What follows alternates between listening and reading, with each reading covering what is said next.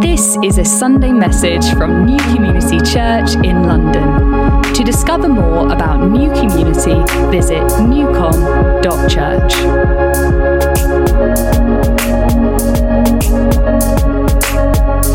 My title this morning is it's going to come up there in a moment, as if by magic. You are evidence of grace this morning. We heard Yemi just pray it out. You are evidence of grace this morning. You are a display of the glory of God, like those diamonds hidden in the jar. And my next part of my title is So Live Like It. So come on, live like it. And I speak mainly to myself when I add the bracket in. Come on, live like it, you idiot. Live like it, you. We've been watching a program that's mentioning Pillock quite a lot. So live like it, you Pillock, you idiot. Come on, live in the good of these things that God has done for you. You are evidence of grace. So come on, live like it, live in the good of it. And one of my favourite teachers over the years is a guy called Martin Lloyd-Jones, and he has spoken through the last century, the 40s, 50s, and he'd often use this phrase that we listen to ourselves more than we speak to ourselves. And we should be speaking to ourselves rather than listening to ourselves. So you wake up in the morning and your self says, I don't want to get up. It is too dark to come and pray, or it's too dark to do these things. That's what your self says to you. Your self says to you, you're a bit worthless, aren't you? You remember all these things that you did that were not very godly, and we are listening to ourselves rather than speaking to ourselves. You are a child of God. You are right before Christ. They're the things that we need to be speaking to ourselves and then living in the good of. So we're really basing ourselves in verse 23 of Acts 11, and there's kind of three elements to it. And it says, it's basically when Barnabas arrives at this church, and it says, he saw the grace of God. And I believe this morning, some of them in this room need to see and be reminded of the evidence of the grace of God in our lives. There's some of us who need to be reminded of the next part.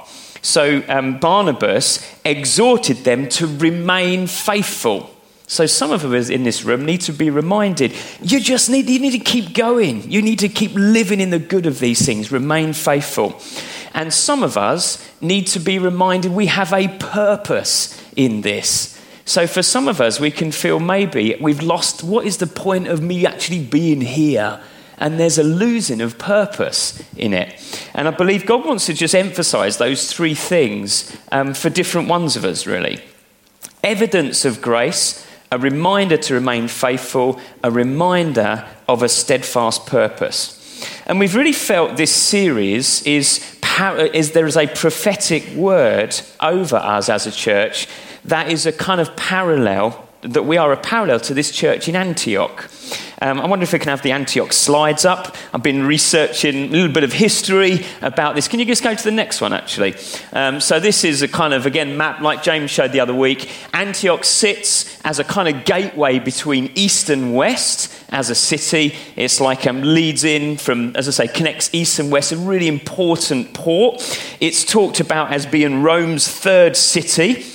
And as you can see from the little kind of map there, it's got this river running through it, and we can, liken it to something like the Thames. And this river is all about trade and kind of travel. It's a bustling city like that. One book talks about a mixture of splendor and poverty in Antioch, the city, that it's got. It's got a kind of a part of Greek civilization about it, but it's also got Roman peace about it. So it's this city that is this combination of these ancient cultures, which are the most influential in the area. It's an amazing town planning and architecture example. And if you flick back to the other slide, we've got the Palace of the Imperial Legate. okay, whatever that is. But it's this palace at the top here. It's like this kind of very royal, very regal, kind of involved in the kind of military nature of it. And at the bottom, we've got Ben-Hur, okay? If any of you have sat through the 4 hours of Ben-Hur, that's the kind of, the film Ben-Hur is sort of based on Antioch's circus, the Circus of Antioch. It's this Roman hippodrome used for chariot racing. It's kind of modelled on the Colosseum in Rome, and it holds 80,000 people, okay, all crammed in there, doing their Roman circus thing for all the glory and terrifying inhumanity of a Roman circus. So into this city comes a bunch of believers, just like us. So we can feel a bit of that parallel, that we sit on the edge of our own kind of Antioch. We sit on the edge of splendor and poverty.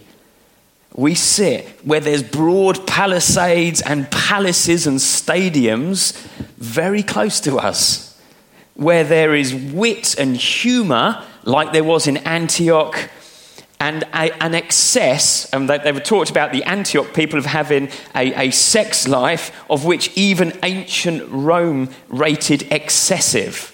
And again, we sit on the edge of a city where we have those kinds of dynamics going on. There's enormous statues in Antioch. In the same way we was at the O2 last night, we have our own statues. We have our own billboards, advertising all kinds of variety of human life.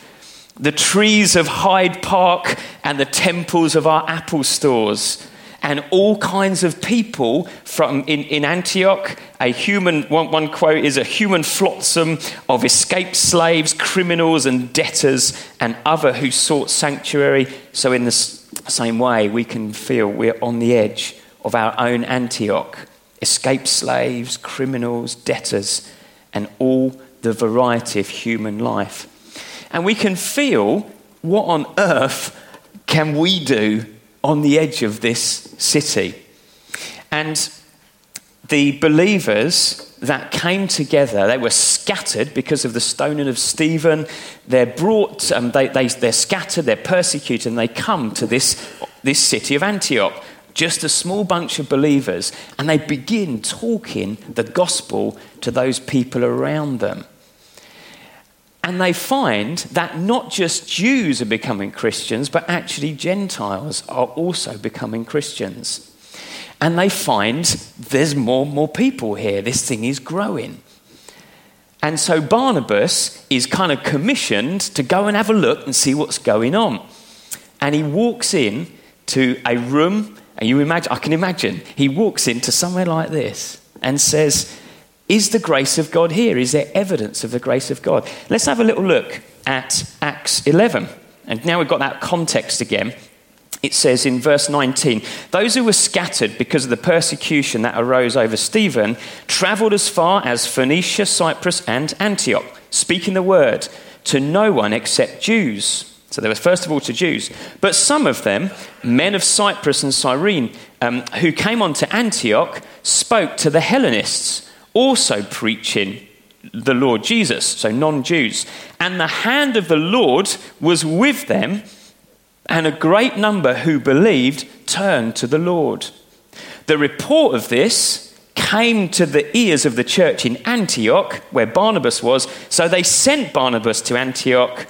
When he came and saw the grace of God, he was glad, and he exhorted them to remain faithful to the Lord with a steadfast purpose. For he was a good man, full of the Holy Spirit and of faith. And a great many people were added to the Lord. So then Barnabas went to Tarsus to look for Saul. And when he found him, he brought him to Antioch. And for a whole year they met with the church and taught a great number of people. And in Antioch, the disciples were first called Christians.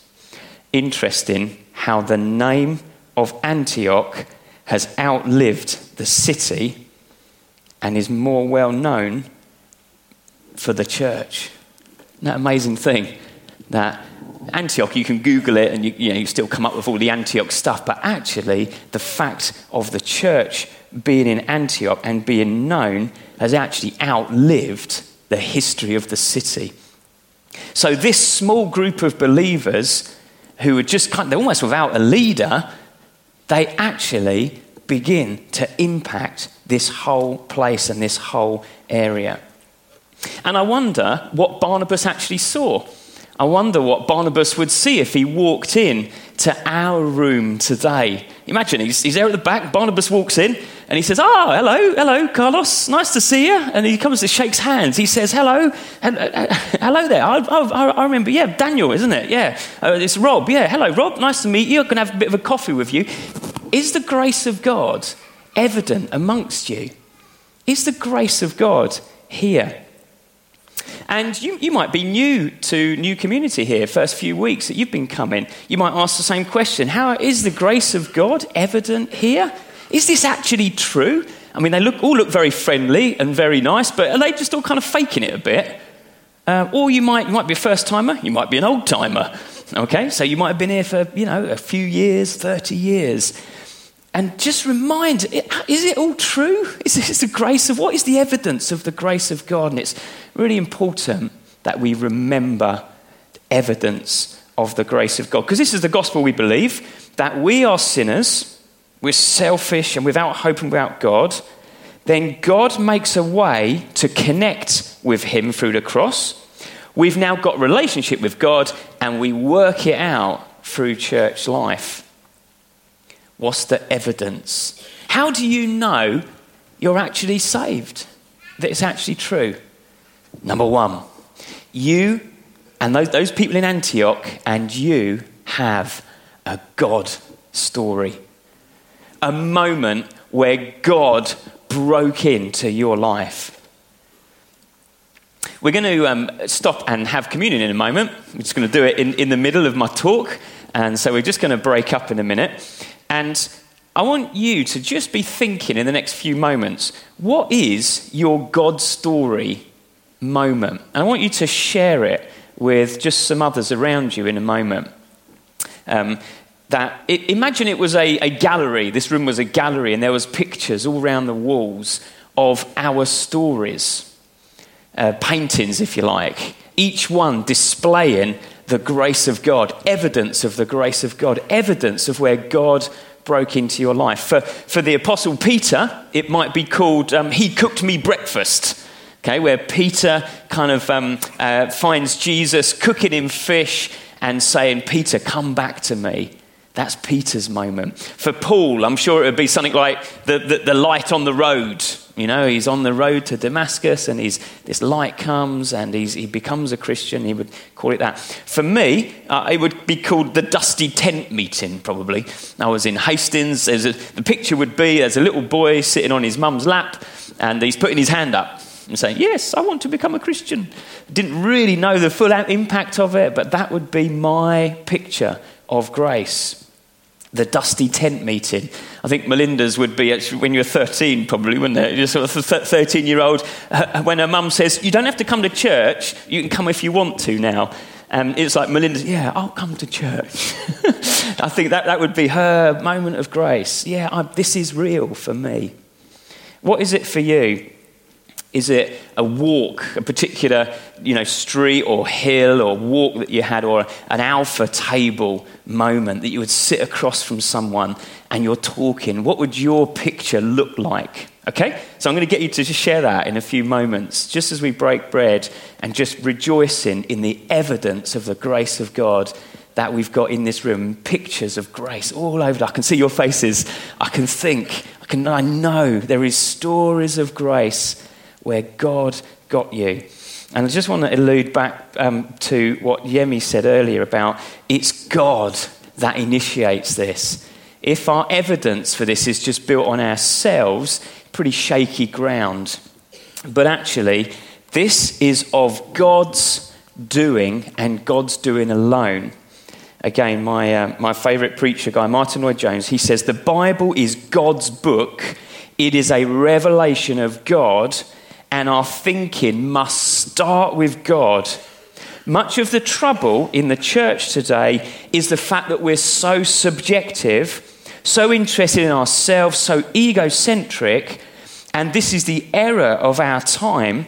Having forgotten God, we're so interested in ourselves, we become miserable and wretched and spend our time in shallows and miseries. And the message of the Bible is to bring us back to God. That it starts with God. Your God story starts with God getting you. Even though I put my hand up and said, yes, I want to become a Christian, I can look back and see it's God's initiating. It's of God's doing that I've been pulled into this kingdom, the kingdom of God. And therefore, it's of God's initiating that I carry on in this Christian life. It's of God, all of God. And I can see that I've got a God story, but I've also got a new nature.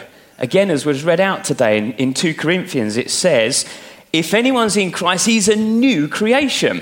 This is how I know. This is the evidence of the grace of God. I don't want to do wrong stuff.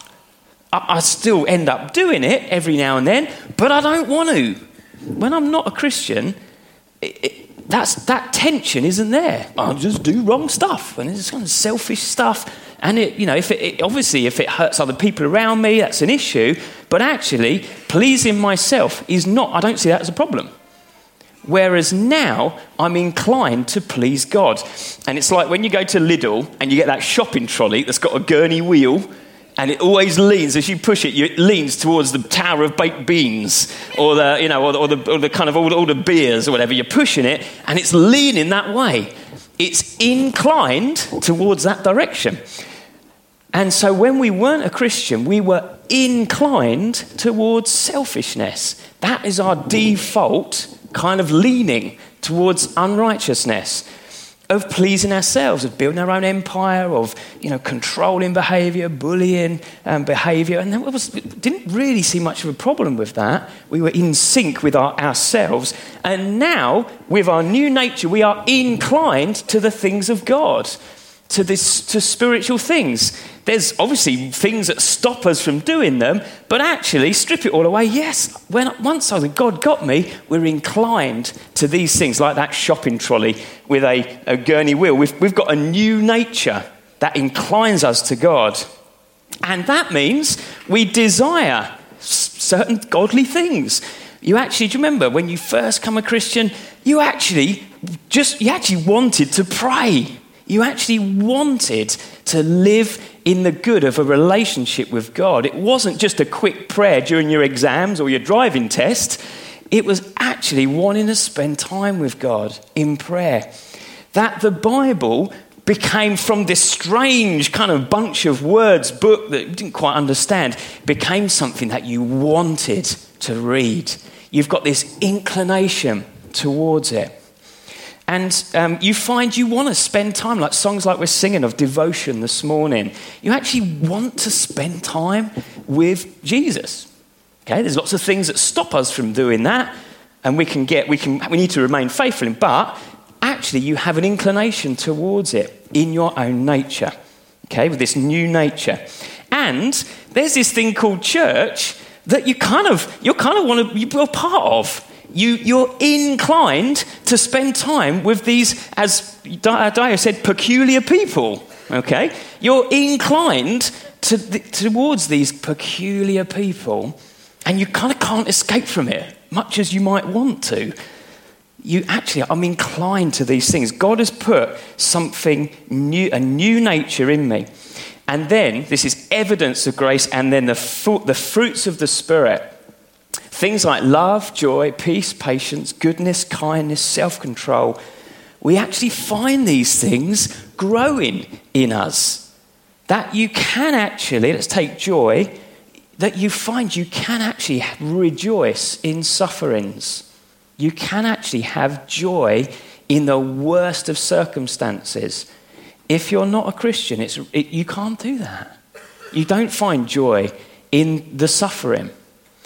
You find you can be patient. It's still a battle, but I'm inclined towards patience. And when I'm not patient, I feel bad about it. again, when you're not a Christian, you don't feel those same tensions. You're inclined to these things. We've got a God story. We've got a new nature. We've got desire for the things of God. We've got desire for fruits of the Spirit. So I want us to just take a moment just to share and be thankful to God for what he's done in our lives, what he's done in you. There's a God story in you. If you don't feel like you've got that, you're welcome just to come and be amongst us and talk to people, hear those God stories amongst us.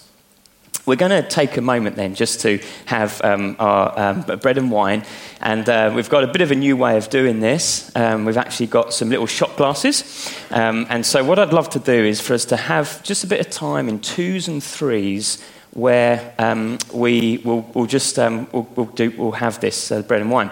So if one person from the little group could go and collect the things. So come and bring a few of the shot glasses over to your 2 and 3, and then probably return to go and get the bread and bring it over. It could be a bit bumpy, and that's fine. And we're going to spend just the next 5 or 10 minutes with some Wonder Sam. We can have some nice background music on while we do this. And really, I want you to share what is your picture of your God story in this time. Okay? Does that explain that enough?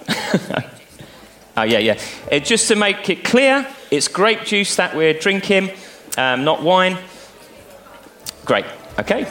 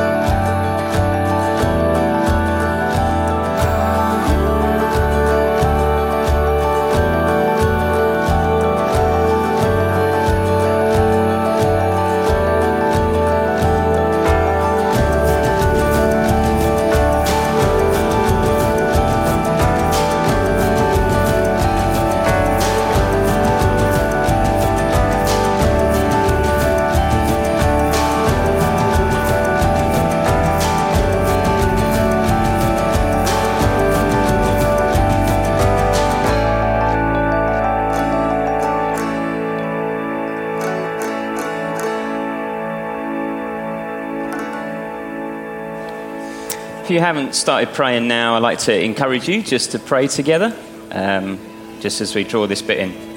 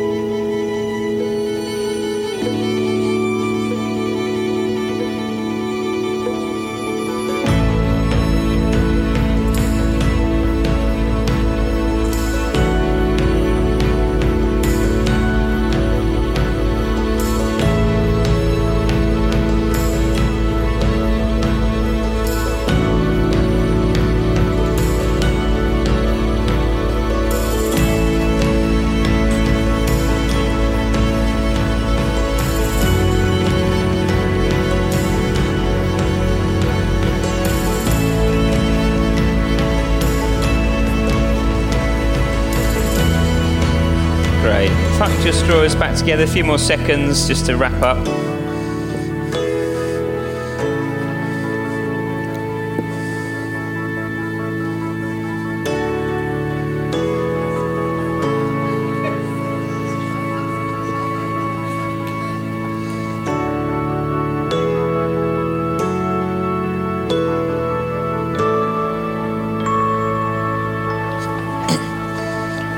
Great, if I can draw us back together again. That's great. Man alive. That's great. Let's just pray, shall we? Just to thank God for each other. God, we don't want to take this moment for granted. God, that you would impact our lives in this way when we're without hope and without God in the world. And all the stories that we've just shared and all these faces we have in front of us and next to us and around us. We want to value this moment, God, and say we are so grateful for the God stories, the faithfulness of you over the years, the faithfulness, the things that you've brought us through, the beginnings of Christian journeys and the ends of Christian journeys that are represented in this room. And we want to say thank you for each other. We are gathered around the cross right now and say, you are our salvation. It's the blood of Jesus, it's the body of Jesus broken for us, bled for us, so that we can come and have a relationship with you and enter into all these relationships with each other. God, and we want to thank you for what is represented here. In your name, Lord. Amen.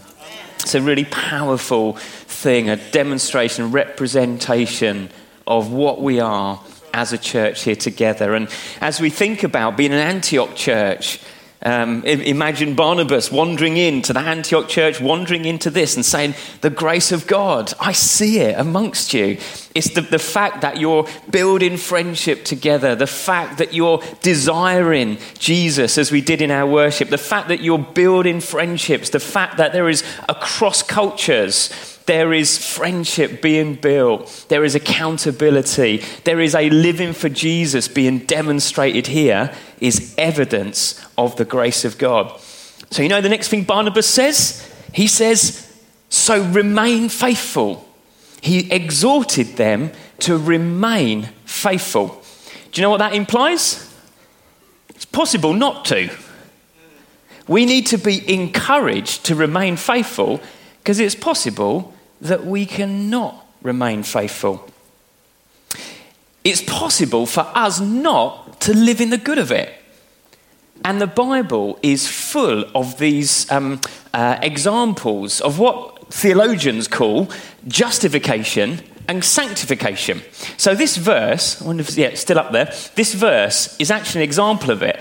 You've got the grace of God that is evidence and upon us, and then we've got the encouragement to live in the good of it.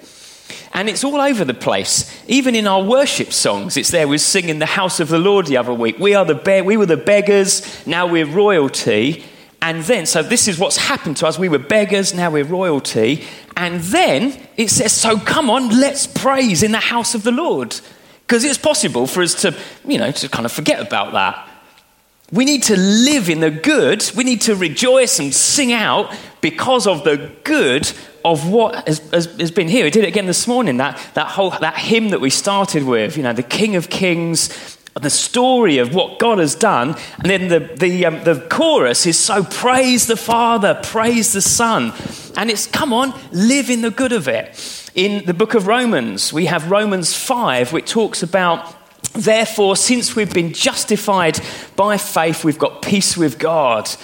And so there we have it again. The grace of God is on you. You've been justified. You've got peace with God, just like you are. You don't have to do anything to put you into that place. You have peace with God by believing in Jesus. Peace with God.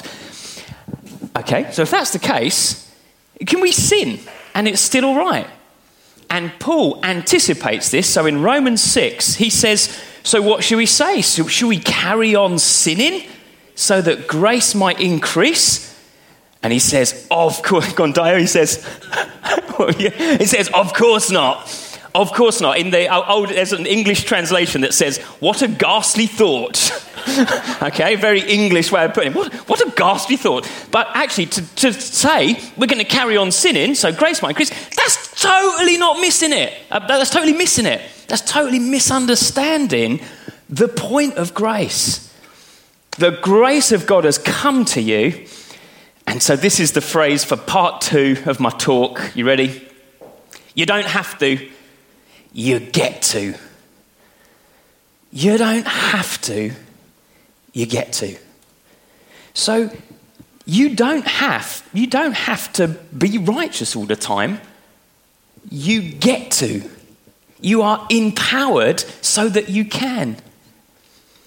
You don't have to. You don't have to say no to sin. That's a weird thing, isn't it? You don't. Okay, so we're saved. We're justified. You don't have to say no to sin. You get to say no to sin. To carry on sinning is to completely misunderstand the point of your salvation. We need to live in the good of it. You don't have to prove anything. So in your family life, you don't have to prove you're going to be a great dad or a great husband, a great wife or a great brother or sister. You don't have to prove it to just prove you're a Christian or whatever. You don't have to do any of that, but we get to. You are empowered. Why would you not want to live in the good of what God has done? You are empowered to live the sanctified life. You're not trying to earn something at work to be a good Christian, to show that I'm a good Christian person. You don't have to earn that. You get to do it. You get to be a good employer or a good employee, no longer demonstrating attributes that are not godly, but you are able to, in God, be a great example for these things. And it's not like we're playing a spiritual game of snakes and ladders, that we're trying to go up all these ladders and these good things in our Christian life, and then we hit a snake, we blow it, and now we go again. But we can often think of our Christian life like that. How was your week? Oh, it was really bad. I blew it. And I've gone down the snake. So that when we come to say, let's come and worship God. Oh, I feel terrible. I'm wretched. I'm miserable. You don't know what I've done this week. If you repent, turn to him, then as Romans 5 says, you are justified. You stand before God righteous. We are not playing a game of spiritual snakes and ladders. The snakes were defeated, or the snake is defeated. Now, there's only ladders, and actually it's only by grace you can go up the ladder anyway. It's actually not really the right illustration, is it? You're not climbing up to prove your salvation. It's like we're in a spiral of godliness, of sanctification, of coming up to the things of God, from glory to glory, as Wiley prayed this morning in our prayer meeting. We're walking from glory to glory. We are demonstrating the evidence of the grace of God by spiraling up glory to glory. And in this life, we'll hit obstacles. We hit various temptations or various parts of suffering.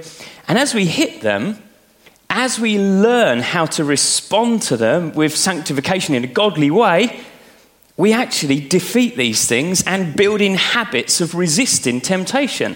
So we become from glory to glory. We become more like Jesus.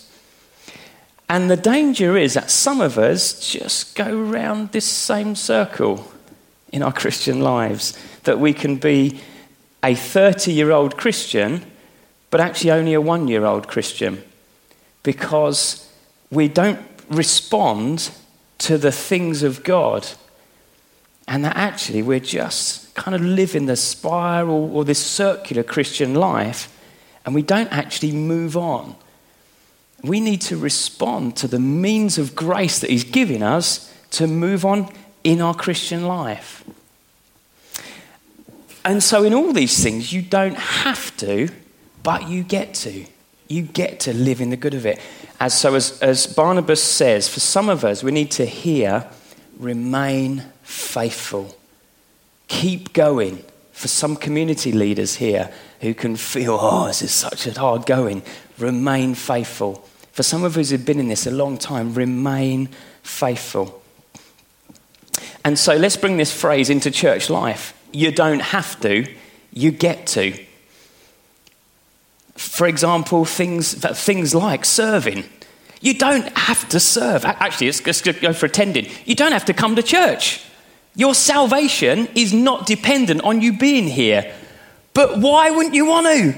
You get to be alongside other believers who will encourage you in your Christian walk, for you to grow in that spiral of that Christian life. If you're not here, if you decide I don't need church, you don't grow in God in that same way.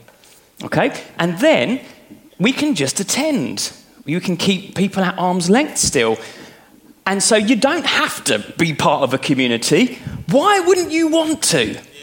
Why wouldn't you want to in your Christian life? There's people there who can inspire you to godliness. And potentially you're just going to go around the same circle without each other. And even as I say those phrases, I say, why wouldn't you go to community? You say, I can feel myself, or even you saying, yep, here's 10 reasons. Okay, there's lots. Here's my reasons for that. And actually, what happens in our communities if we live alongside people who are not like us and can actually be quite a pain to us. And it's like sandpaper or emery cloth or a file. And again, that diamonds picture earlier, or iron sharpens iron picture. That actually, as we get closer to other people, we find the tensions. If you live your Christian life kind of independently and just attending our church, or even not going to church at all, there's a kind of dullness to it, but it's okay. You don't get many tensions. As you start to get close to people, oh man, you find they wind you up. As we start to get close, we find the edges. I find the sandpaper of that person, that really annoyed me tonight. And they're starting to rub my edges. Do you know what's happening? I'm being shaped. I'm being shaped by God. And it's part of my upward spiral. So if you're not part of that, why wouldn't you want to be?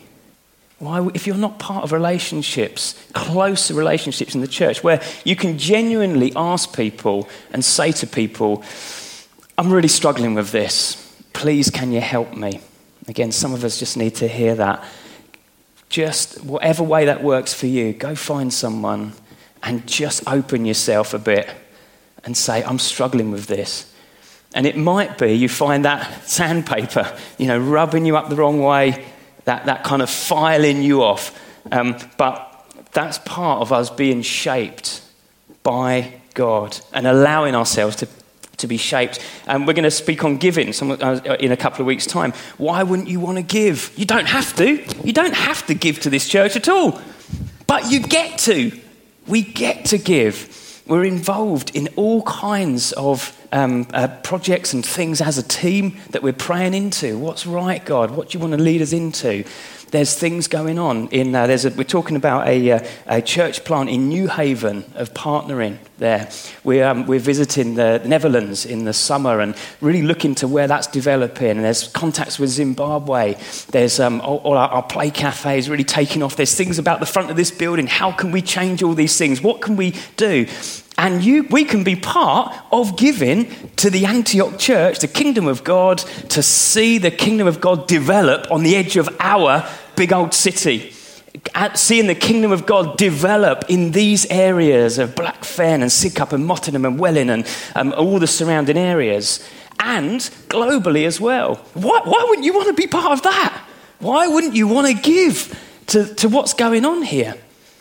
If we don't, it's fine, you don't have to, but you end up with a stagnant pool of money rather than a fast-flowing river. Money coming in, money going out for the kingdom of God. And I sit on my grave, on my deathbed and say, I was part of the kingdom of God growing in this area.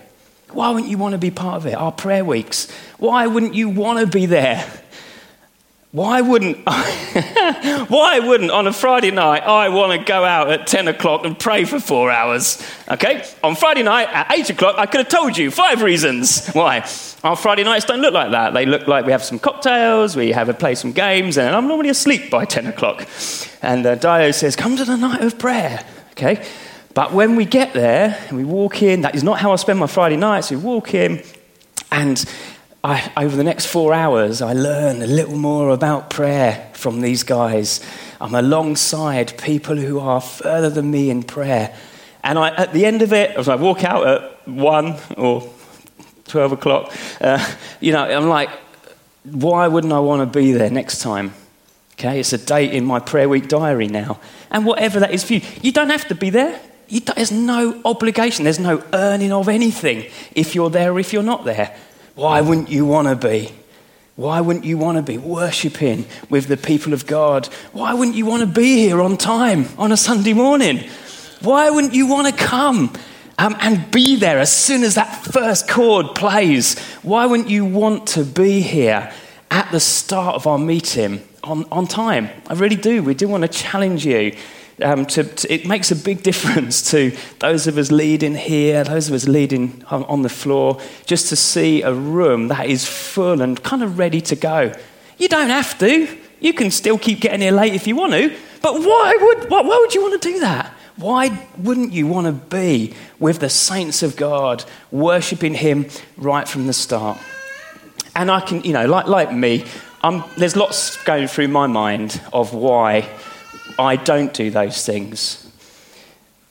And it's all about, you are evidence of grace, so come on, live like it, you idiot. I'm talking to myself. Come on, live in the good of it. My dad said over the breakfast table a couple of days ago, we can fall and do daft things, and we can slip up and sin, but it doesn't change you from a sheep back to a goat again. It just makes you a silly sheep. In the kingdom of God, when you're a sheep, when you're in the kingdom of God, you're a sheep. When you do wrong stuff, it doesn't make you the goat again. You're just a bit daft as a sheep. And if you've ever seen sheep close up, oh man, they are daft. And that's what we're likened to. And we need to pull ourselves into the things of God. And by being around others, they help us being pulled into the things of God. So just to take that phrase, whatever that means for you, you don't have to, you get to. Let the grace of God inspire you again and motivate you to live in the good things of God. Let's stand up, shall we?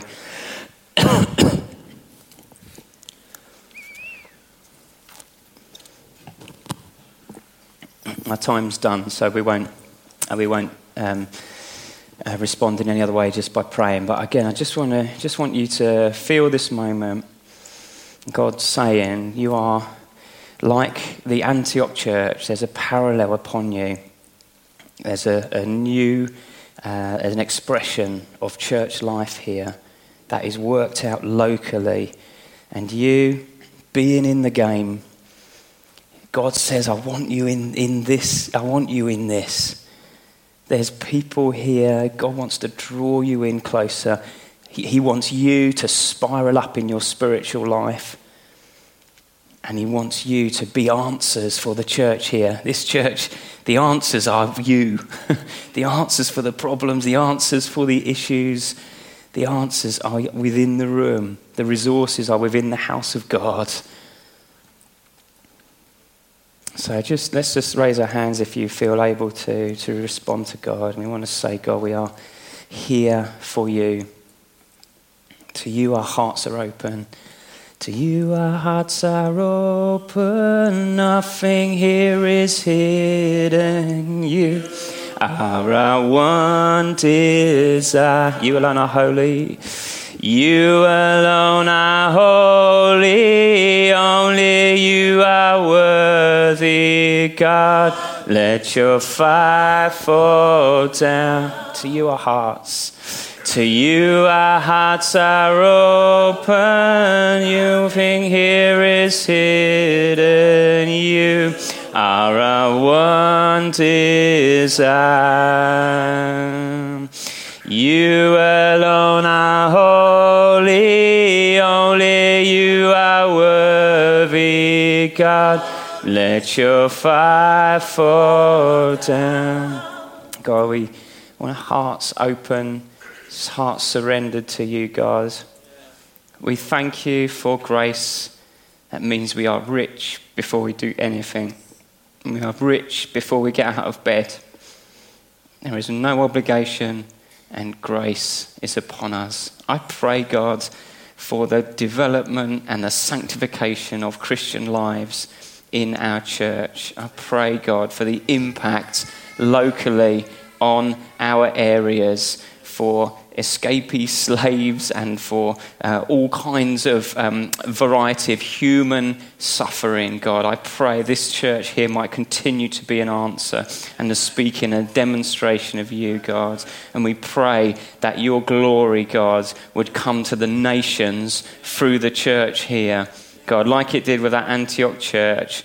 And we pray, God, for you to continue doing a mighty work amongst your church.